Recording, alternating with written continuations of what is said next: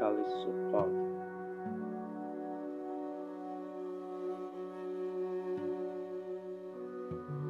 One thing I want you to know is that making your message your voice and value. It's important to discover what motivates you in order to have the passion you need to achieve your success. That's what I want you to hold on to. It takes the same amount of effort to create positive visualizations and affirmation as to create negative ones. The positive motivational tools will move you forward. The negative will hold you back.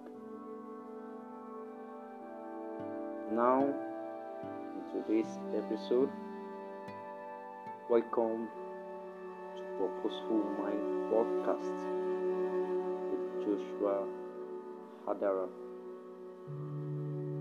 Today on the art of speaking slowly. The art of speaking slowly.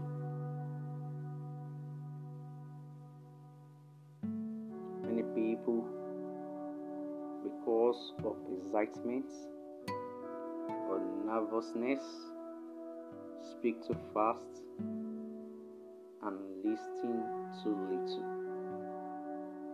See, people who speak too fast can be both frustrating and irritating. Have you ever been stuck in a traffic jam simply because you did not have enough time to understand what a traffic reporter or the radio said? Near what off-ramp was that accident? And what was the alternative route? If only these reporters did not speak so fast. They are professionals. They are professional. Don't they know it's difficult to absorb a lot of information so quickly? If they would simply slow down, you would have time to grasp the situations and make the decision to take an alternative route.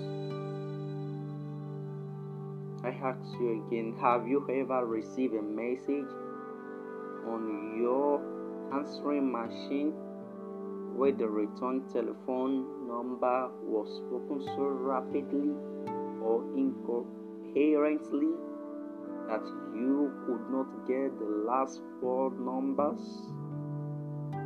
You end up having to replay the message sometimes more than once to get the right number. Give people time to think. We all know people who fast talk and are difficult to listen to. You could even be one of them. The trouble with fast talk is that it invariably creates negative impressions and virtually no positive ones. A fast talker gives you no time to think.